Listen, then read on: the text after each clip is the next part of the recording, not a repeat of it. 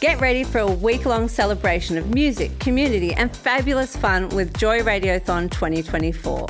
Joy has the largest collection of rainbow podcast content in the world, and you can help keep us out loud and proud by donating during Joy Radiothon 2024.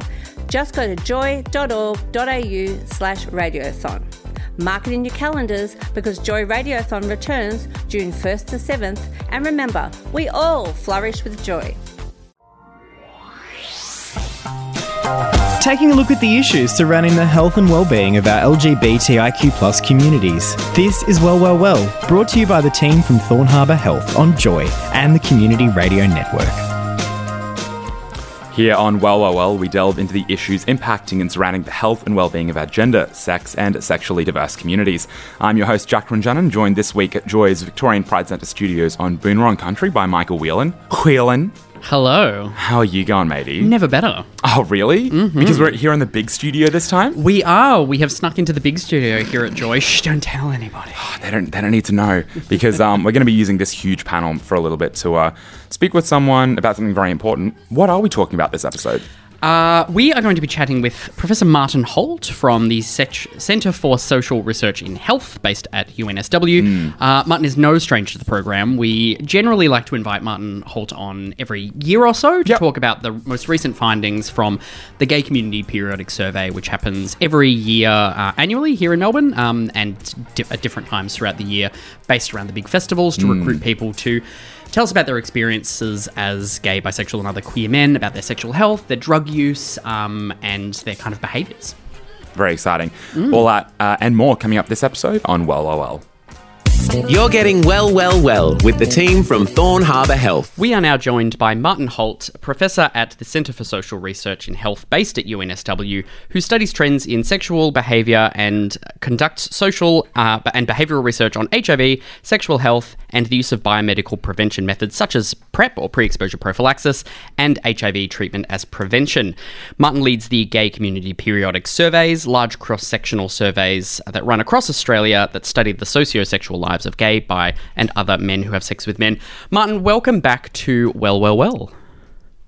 Great. It's really good to be with you. It's fantastic to have you on. For those that are a regular listener of Well will know that Martin joins us generally annually to have a bit of a chinwag about the Gay Community Periodic Survey, which is what we are going to be talking about today. Martin, before we get started, tell us a little bit about your role and I guess what the Gay Community Periodic Survey is. Yeah, no worries. So, as you mentioned, I lead HIV prevention research, mainly with gay and bisexual men. Like gay men in particular remain the most HIV-affected population in Australia, so that's kind of why the program exists. Although over time we've tried to sort of work with and engage other people as well. And the Gay Community Periodic Surveys are very long-running. They sort of predate my time at the university. They've been running since 1996 in Victoria and New South Wales, and then sort of came on stream in a few other states and territories since then. And they're kind of quite unusual internationally. They basically involve us working with community organisations like Thorn Harbour Health and ACON in New South Wales and other partners to go out into the community and recruit gay and bisexual men and other men who have sex with men and ask them to fill in a questionnaire to tell us about their sex lives, their relationship, their use of health services, drug use, that kind of thing. And that information is used to guide and refine HIV and sexual health programs. So the main recipients of that information are kind of state governments and community organisations and other researchers. Because in places like Victoria, we tend to do recruitment every year during the big festival periods like Midsummer. Incredibly reliant on a community organisation partners to get together a team of people to go out at events and venues and approach people and ask them to take part. And we're very grateful to the kind of generally positive reception we get from community members who understand that this information, often very private and explicit information that they're giving us willingly, that we make use of it, and they sort of willingly take part each year. And yes, we have managed somehow to survive COVID-19 and restrictions. We've had to make some changes to keep the surveys going, but they have kept going. And I think that one of the main reasons I'm here today is, that the 2022 results from Melbourne and Victoria were released a few months ago. And we're sort of digesting the changes that have taken place because of COVID-19, and also thinking about what might be happening with more recent challenges like monkeypox as well. Is that enough of an explanation? Oh, absolutely. I think so. I was going to say, because you spoke a little bit about the history of the survey and what it's used for, but I mean, it was only a few months ago, Michael, that I think you and I were speaking about census data and the fact that there was no inclusion of any LGBTQ plus, I guess, information or data, which, as you said, Martin, kind of helps with rolling out, I guess, health responses. Why do you think it's so important to have like a state-by-state breakdown of the gay community and their behavior and how to respond to it? Why do you think that's so, I guess, critical in when we have such lacking questions in something like the census? Yeah, well, you can see why, given these arguments about the census recently and the lack of visibility of LGBTQ plus people, that why these kind of surveys, and we should acknowledge that the periodic surveys were kind of pretty much set up during the second decade of HIV, with and you've got to remember at the time the focus was, we didn't have biomedical prevention tools like PrEP, and we didn't have any knowledge of treatment prevention, and in fact, effective HIV treatments were in their infancy at that point. So there was a very large focus at the time on maintaining behaviour change in the community. And what I mean by that is basically condom use and other methods of keeping people and your partners safe. And because there was a total lack of information, community organisations approached my predecessors, researchers, and said we could really do with some information from the community to guide what we're doing, to understand what's happening, to work out what's putting people at risk and what's keeping them safe, but also kind of like as an ongoing monitoring tool to see whether programs, education, engaging with the community was making any difference in terms of what people are doing. Are we achieving any positive change? Are there things that are not going so well?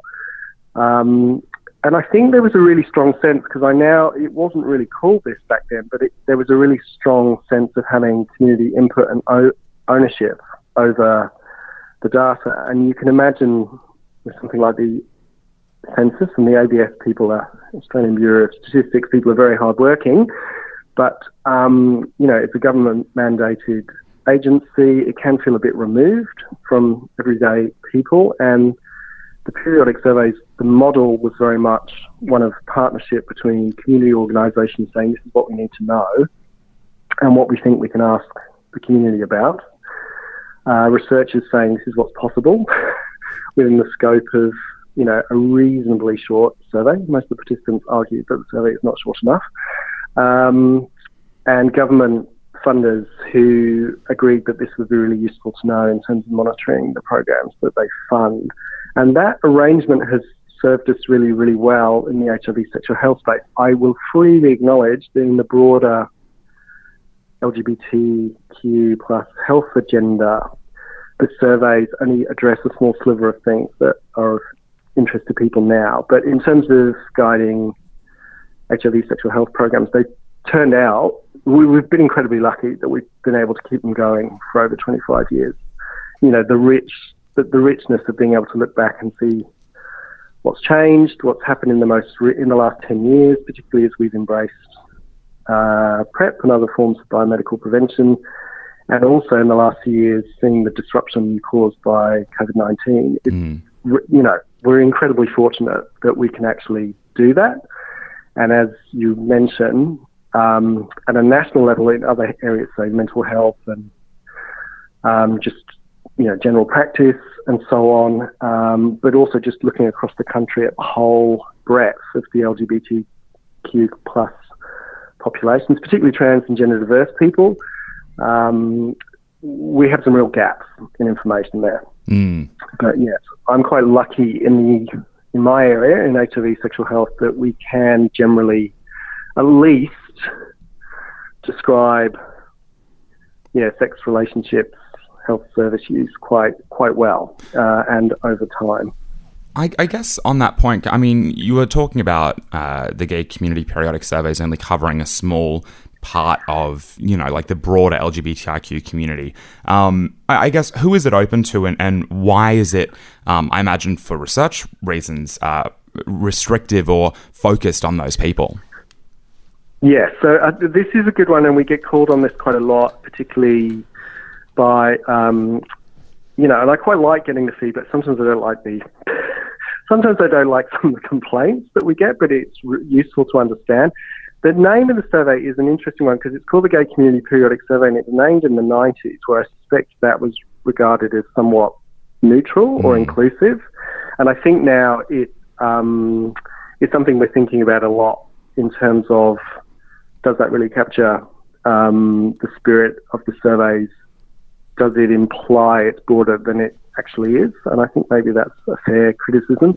But in terms of where we get our money from, in terms of doing the surveys, the funding comes from the Australian government and from state governments, and its primary purpose is to inform HIV-related programs and to a lesser extent sexual health ones. The survey's for a long time been open to gay and bisexual men, and we've clarified that includes trans and cisgender gay and bisexual men. Most of the participants historically have been cisgender gay and bisexual men.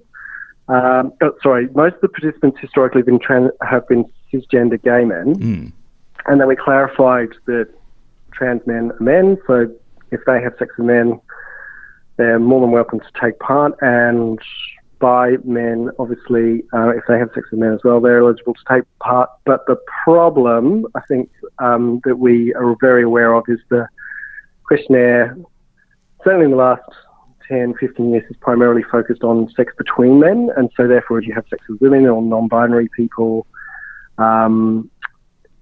if you're a trans man, the forms of sex you have may be broader than the forms of sex that a cis man has. And the questionnaire is a bit restricted because historically it's focused on HIV risk, and the main way that HIV is passed on in Australia remains anal sex between men, as far as we're aware. So the questionnaire tends to focus in on that. We've actually embarked on this year a process of reviewing that, because we actually can see that the survey's not great for bi+ participants, who have sex with a range of people, and we actually probably should know about the range of partners. Non-binary people are more visible in our communities now, and it's ambiguous about their participation, and we want to clarify that and make it easier to take part, particularly if they identify as queer and have sex with guys.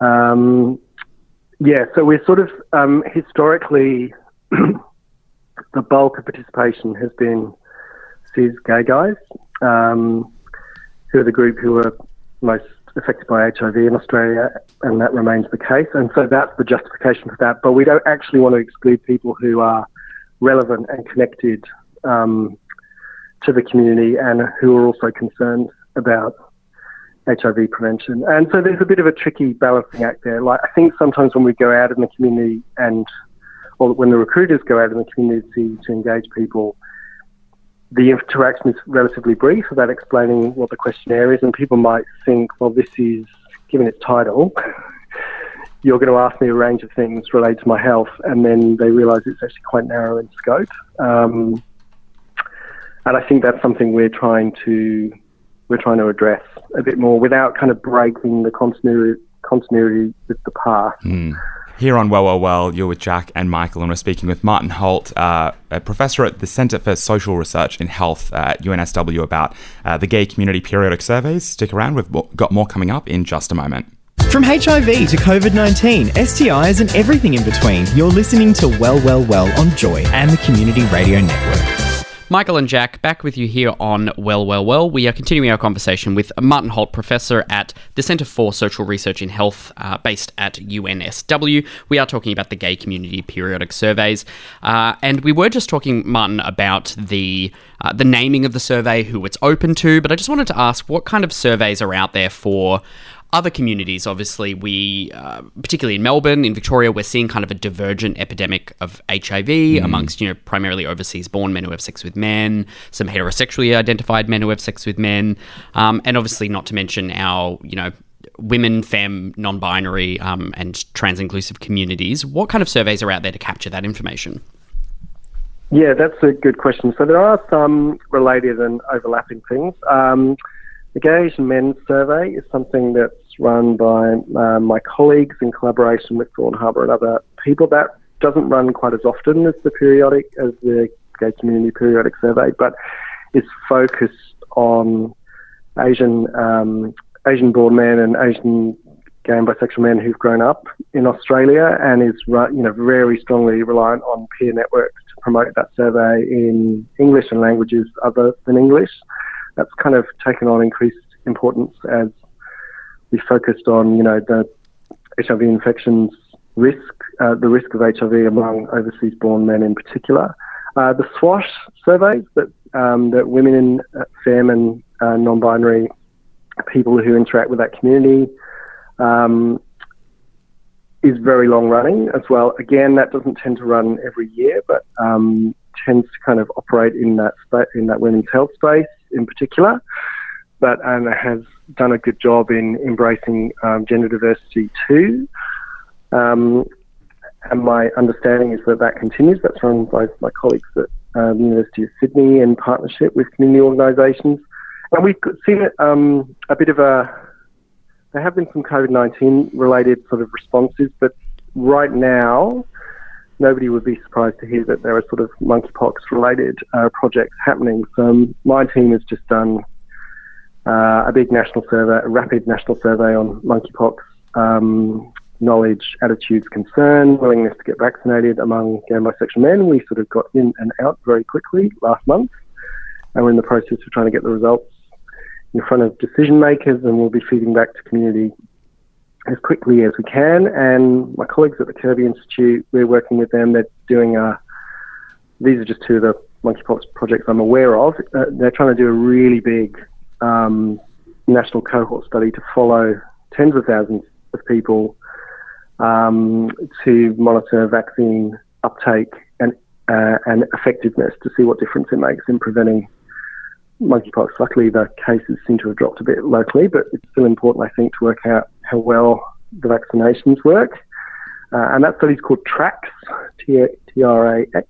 So if your listeners are out and about and they see calls for participation, I'm just flagging that, yes, they're looking to people who've either been vaccinated or are waiting to get vaccinated against monkeypox to come forward. And that's a slightly different study design to the periodics. Rather than one big hit questionnaire, it's a kind of enrolment questionnaire and then very, very brief surveys by phone, by text message, like once a week. And asking, Martin, that survey can be accessed like ongoing online. Is that so? You mentioned by phone, but you enroll online. So it's recruiting now, and the very snappy website is traxstudy.org.au. That's TRAXSTUDY.org.au, and you can see what the study is about there. But yeah.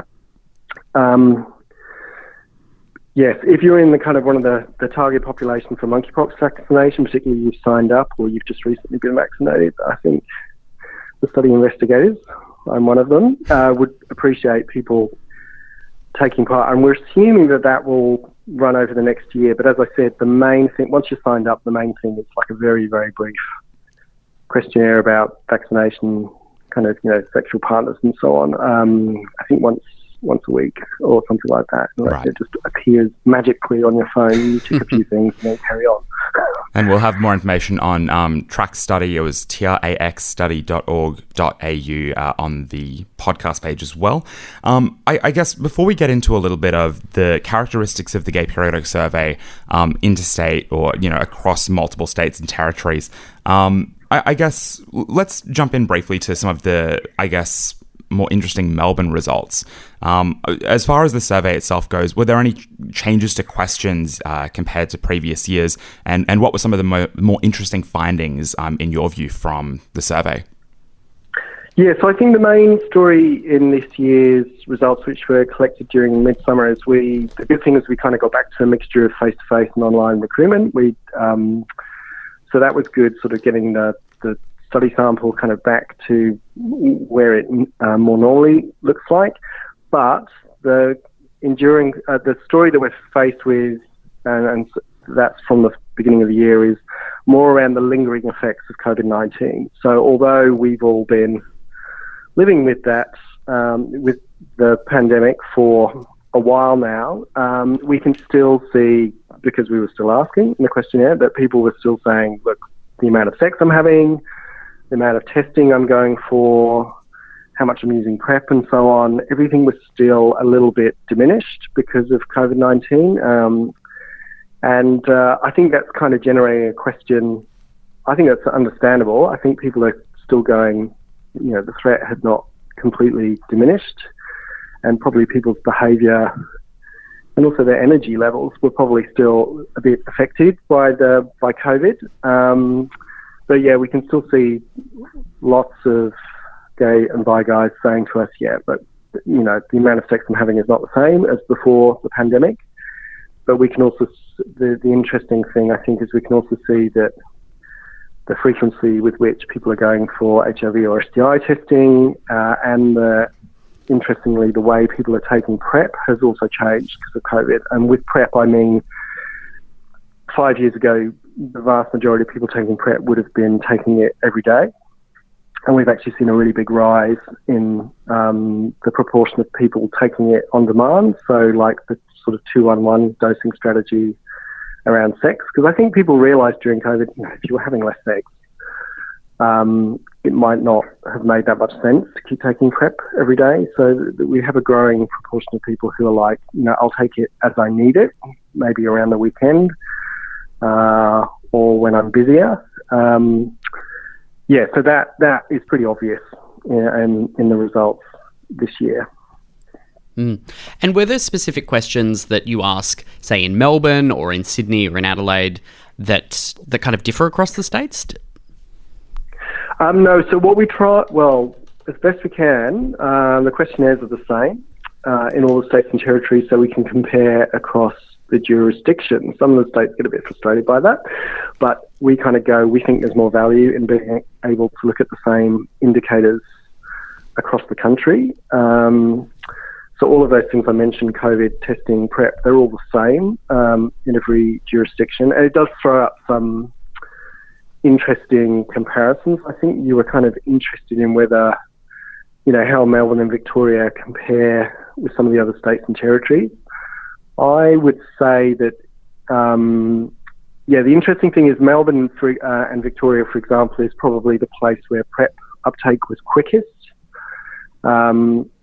That's probably not a surprise to people who live there, because there's a lot of kind of advocacy and activism around making PrEP available as quickly as possible. And so I think PrEP uptake was probably fastest in Victoria, and is probably, at the highest level you would see nationally in Victoria still. So I think, for example, like 40% of HIV negative men who took part in the survey at the beginning of this year said they were using PrEP in some form. Most still using it daily, but as I said, this growing proportion using it on demand.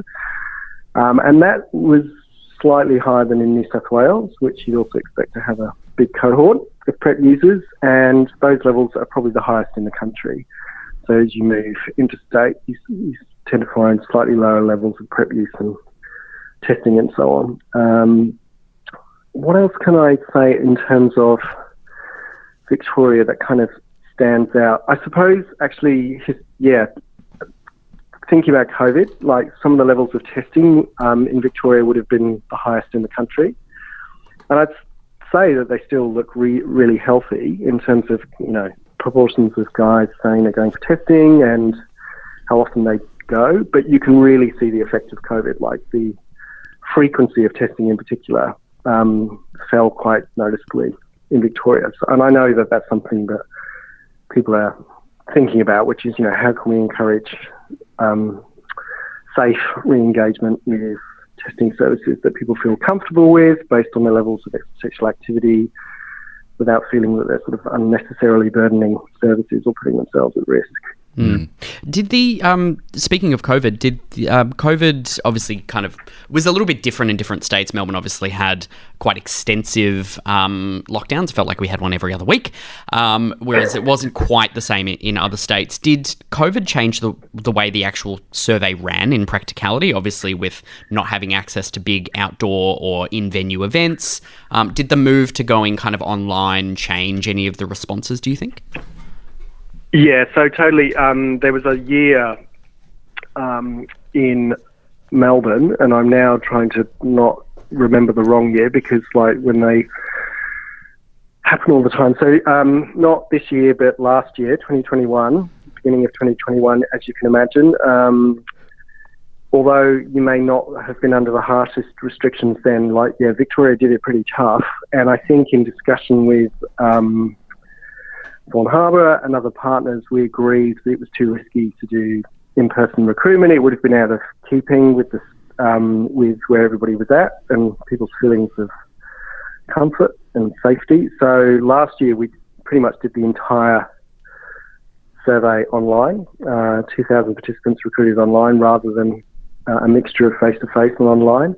And that inevitably, that does have effects on the indicators we collect because, when you do a mixture of face-to-face and online recruitment, you tend to get a broader range of people, and online recruitment is good at some things and not others.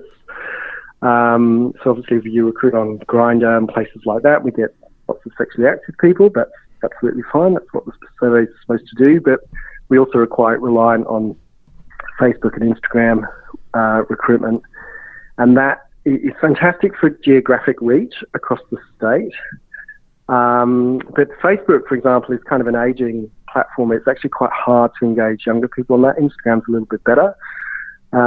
We haven't quite breached the TikTok barrier yet, but that's probably coming. And because of that, online recruitment tends to recruit a broader age range. It tends to go skew younger and older, and we also, going across the state, you tend to get more bi+ participants. That's not a bad thing in itself, but it does change the profile year to year. And so we had to sort of bear that in mind when we were looking at the results, that the sample profile was not dominated by community-based recruitment like it normally is. And I think sometimes people think, well, why are you so reliant on the community-based venue and event-based recruitment? And part of the rationale is not just we want to be out there in the middle of the festival, living it up. In fact, I think it's actually pretty hard work for the recruiters during the festival period to approach people. But the rationale is we should go where people are congregating, socialising, thinking about sex,